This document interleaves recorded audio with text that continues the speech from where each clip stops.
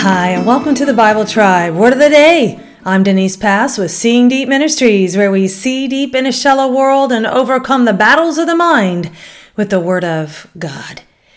When we feel like we are stuck in a box, confined by our problems that loom large over us, God sets us in a large place.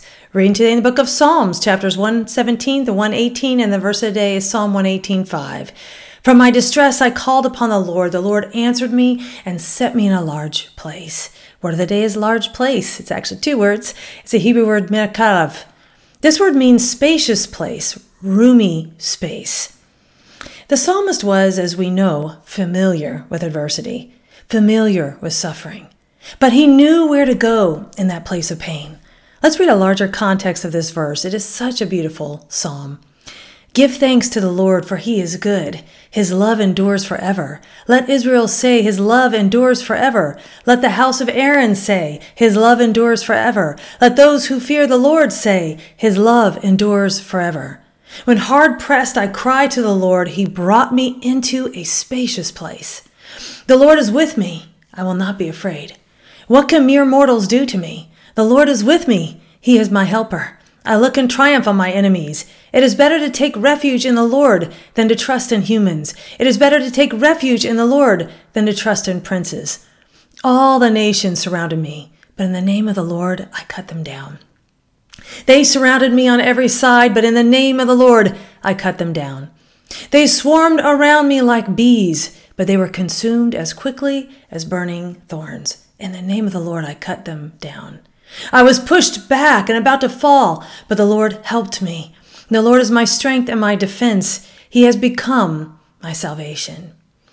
When God rescues you, friend, don't forget to say thank you. The psalmist starts this psalm with thanksgiving and finishes it with thanksgiving. The psalmist cried out to God. He reminded himself that the Lord was with him. The psalmist chose to fear God, not man. Guys, have you ever felt surrounded and attacked by others? I sure have. If we're not careful, we can let their attacks enter our mindset and cause us to respond in the flesh.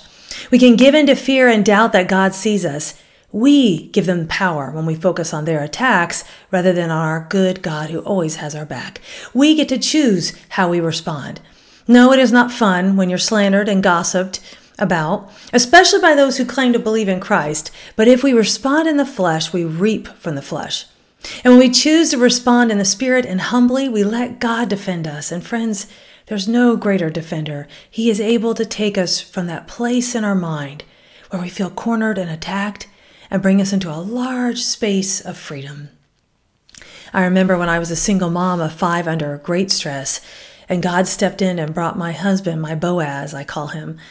As I walked outside of our home together after we got married, I thought of this scripture. God had brought me to a wide open space.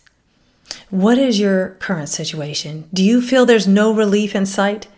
Look to your Savior, friend. Start and end with thanksgiving. Go with God and His precious word, friends.